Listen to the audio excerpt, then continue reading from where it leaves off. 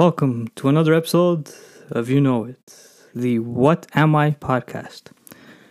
I'm going to try to describe this one. This one's a little bit trickier, but I'm still going to do it.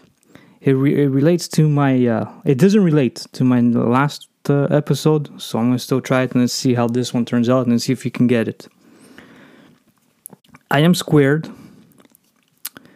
I can be touched, just like the previous episode, like I said, is cell phone. I cannot be carried, and I have to stay in one place at all the times.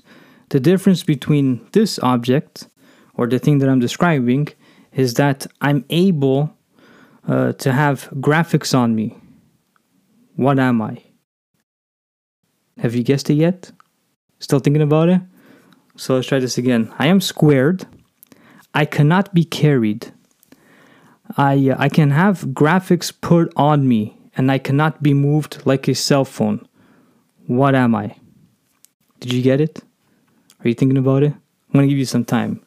Let's see if you can catch it. So I'm going to do it one more time because there's no music on this episode, just me talking. So, squared, cannot be moved around, can put graphics on me, and I am touched no matter what. Even if you go on a romantic date, you still end up touching me.